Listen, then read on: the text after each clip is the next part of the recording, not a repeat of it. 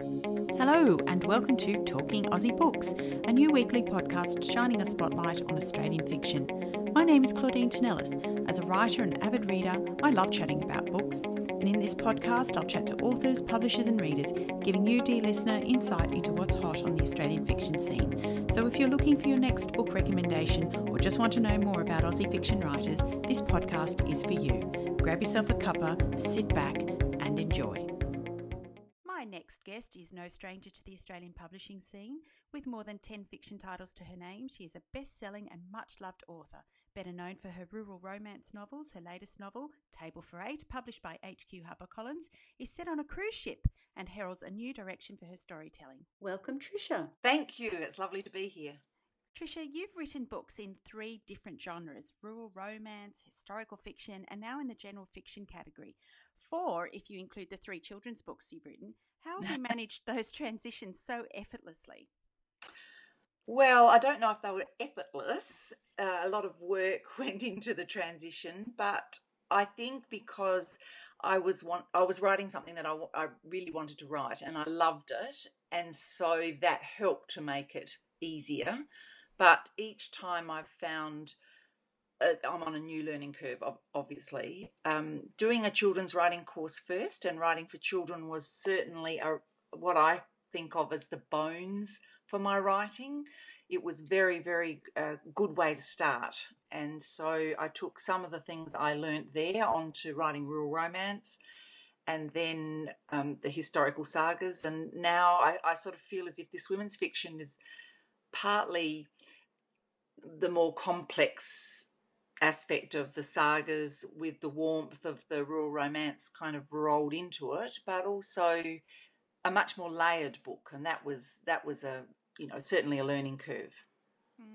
And do you think that this general fiction category is something that you'll stick with at the moment? My next one is nearly finished, so yes, I will. I'm also still writing rural romance though, because I think that's where my certainly where my readership is, and I like to be able to still provide those readers with another rural romance. So I'm juggling both at the moment, but we'll see how that pans out over time. No easy task, I imagine. No. Now, your book, Queen of the Road, won the Romance Writers of Australia Romantic Book of the Year Award in 2013. And then 2 of your other novels, Riverboat Point and Between the Vines, were shortlisted in 2015 and 2016, respectively, I understand. So how important do you think such accolades are to writers such as that, and to your career in particular? Oh, I think it's wonderful to have some kind of acknowledgement of your work, and whatever that be. I just, it was such an honour for me. I was just gobsmacked when Queen of the Road won that award. And so, yes, I know other people who've been in the same position feel the same. I think, I don't know if it makes a whole lot of difference to readers, but to writers, yeah, it's, I guess that, acknowledgement by others, by peers and people in the industry that what you've written is up there with the best. Yeah, absolutely. So I'm very proud of that, especially because Queen of the Road was a turning point for me. It was my first book with Harlequin, and prior to that I was really at the point where I was almost thinking I should give up writing because I was struggling, working full time, and life was busy as it is for people. And so I persisted with that book. It was accepted. It won that award. It was certainly, a turning point for me. So I think of it very proudly. Yes. Now, I love Table for Eight, which is your new book. It was a heartwarming and insightful read. But before I talk about it in more detail, and for those who haven't read it, can you tell us a little bit more about it?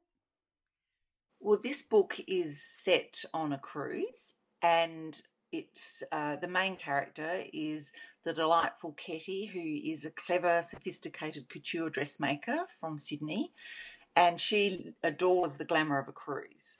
And so she's cruised many times, and she's not averse to dabbling into the sometimes troubled lives of the people who dine with her and giving them a little dose of her Ketty magic. So that's sort of the start of the story, but this cruise is different for Ketty. Not only are her dining companions this time particularly troubled, but she also has some problems of her own, and her past comes to meet her on this cruise, and so she has to sort of face her own life choices, not just those of other people. So it's just one of those, I think, layers of relationships and people type stories that are quite intriguing, from just delving into people's lives and finding out more about them. And what inspired you to write it? I went on a cruise. Funny enough.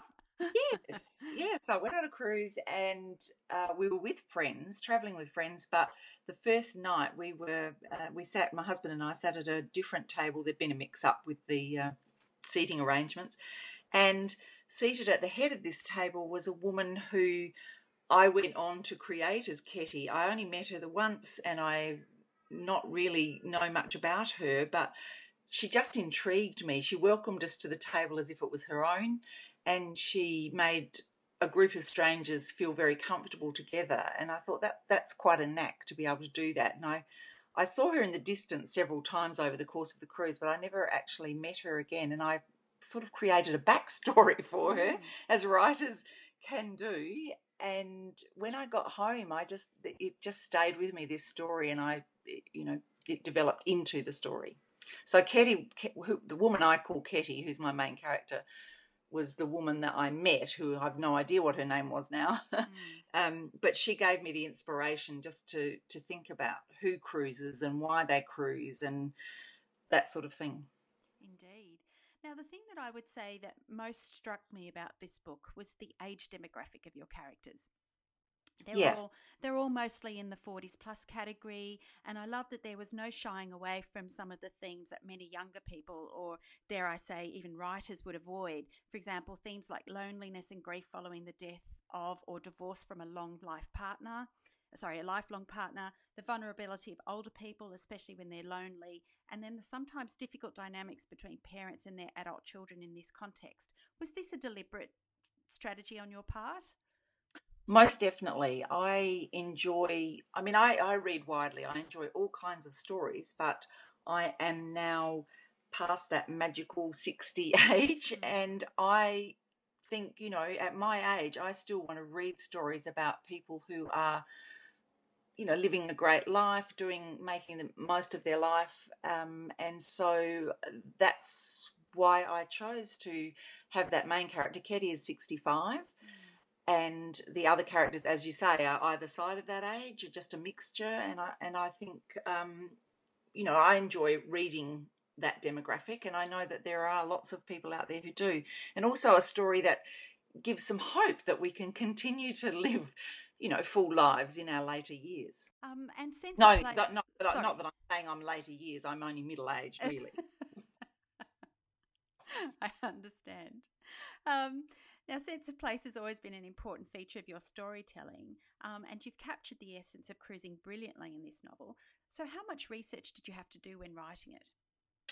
Well, I had to go on another cruise because, there were things that I hadn't taken in, obviously, when I wasn't really sure I was going to write a book the first time round. So there were things that I needed to know about, behind the scenes type things, and also just the look of the ship. Would it be possible for this person to do that, or for you to go that way, or do whatever. So I felt like I wanted to explore a little bit more the actual cruising. So I did find a short cruise that just went from Sydney to Brisbane, and convinced my husband that we needed to take that cruise. And yes, it was really very good. I do think sense of place is very important. It's almost like another character in a story, so that people feel that they are there experiencing whatever it is that you're writing about and the setting. So it was important to get it right. Yeah, I think even down to the port stops, I felt like I was really there, seeing what the characters saw, seeing that, the colours of the water and, the ship's approach and the anchoring of the ship, at those destinations. I really felt like I was seeing it through their eyes. So you've done a marvellous job. Oh, thank you. I really do like to take readers on a journey if possible. And, if you've never cruised, then perhaps it will, give you a taste of it. And if you have cruised, you can relate to the sorts of things that people are seeing and doing. Yeah, definitely. Now, I believe that you've really tapped into a microcosm of society in this book. Ketty has the ability to see beyond the facade of her fellow diners. She understands everyone appears to be fighting some inner battle and uses her fashion flair and natural empathy to help them overcome these secret battles. And you've said that Ketty was based on a real life character, but were there other layers to Ketty's personality that you might have used from other people that you've known or met? Not really. I took me a long time to get to know Ketty and her layers, but I don't think on real life people. It's more as I explored her world of what she would, to have been a dressmaker all her life and to be a couture dressmaker. What sort of person did that make her? So I sort of did some research into that. The sort of person who was very caring for her clients and knew exactly what would suit them and that sort of thing. So she developed that caring beyond her clients and taking that out into the world where she goes. So, no, really, I think I'm sure there are aspects of her and lots of people I know, but I didn't really base her on anyone in particular. Yeah. And I felt as if your characters were very relatable people, not just Ketty, but Jim and Celia and Christine and Frank. I mean, they were all such people that I think that I might have met when I was on a cruise myself. And how do you manage to create such vivid characters? Well, I think because I am a people observer, I love to spend time with people myself if I get the chance. When you're a writer, you spend a lot of time on your own. So being out with people and observing, I suppose, I do a bit of eavesdropping on conversations that aren't necessarily my own, but not to copy them. It's more to get perhaps a different point of view about something that I wouldn't have experienced or thought of, or a different way of speaking. So those sorts of things are important, and so I think I then take them to my characters who develop in their own way, but then the reader sees aspects of them perhaps in people they know, and that makes them more relatable to them. Tricia, you began writing in earnest later in life. What prompted you to pursue a career as a writer? Well, I was a teacher and a school librarian, and where I live in rural South Australia, I'm in the Copper Coast, and every 2 years we have a wonderful festival called the Kanuik Luenda, which is a Cornish festival, and it's because quite a few years ago now, over 100 years ago, we had a big mine, a copper mining area. We were, and the Cornish miners came to do that mining. So it was a huge settlement, the biggest settlement outside of Adelaide in the early days of South Australian history, in settlement history. So, that happened, and I was very excited about it, loving history, but I realised that the children that I was teaching, some of them didn't really get it. They've moved to the town, they don't know anything about it. And so I wanted to write some stories that we could read together, that would sort of give them a background in a story form of what was happening. And that's when I discovered how little I knew about writing, even though I've never written a book, but I certainly was a writer of short pieces, for magazines and school newsletters and all of the sorts of things that you do over the years. But yes, I realised I needed to learn more about writing. So I found a children's writing course, and that got me started. Now, we've talked a little bit about the whole idea of cruising and the fact that this book is set on a cruise. And I know that you love to travel. So what is it, do you think, about cruising that makes it such a popular holiday choice for many Australians these days? Well, I can only speak for myself, but I love the fact that you unpack once, that every whim, well, you're taken care of. You don't have to make the bed. It's quite a decadent holiday from that point of view. I mean, the other side of me is that I also enjoy camping, so I do those sort of holidays as well. But when every now and again, a cruise is just such a lovely way to relax. I find certainly the South Pacific is a beautiful place to go. Very casual and relaxed atmosphere there. And the fact that you can get a taste of other cultures, certainly in a short way. You're not on land for long periods of time, but you can get a taste. And if you really enjoy something, or find out, you can always go back in another time if you want to. So that's what I like about cruising is the enjoyment, and also while you're aboard, there's lots of things to do. It's just a bit of fun. Quite often we've travelled with friends, so we're relaxing with our friends. But when we haven't travelled with friends, we've met new friends. So it's just a nice way to meet people and enjoy a holiday. Yeah, and your publishers, HQ HarperCollins, are giving readers a chance to win a 3-night cruise for 2 on board P&O as part of the book's promotion. How did that come about? Wow, that's fantastic, isn't it? Yeah.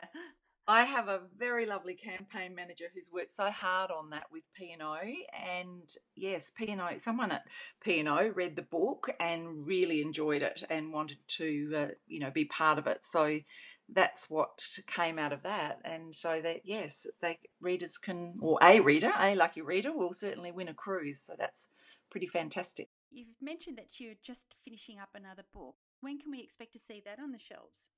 Well, I have actually got 2 for next year. There's a rural romance that's finished now and will be out in May next year. Mm-hmm. And this one that I'm working on now will be around about the same time, October, November next year. Wow, busy lady. Yes. So, Tricia, if listeners wanted to learn more about you and your books, where can they find you?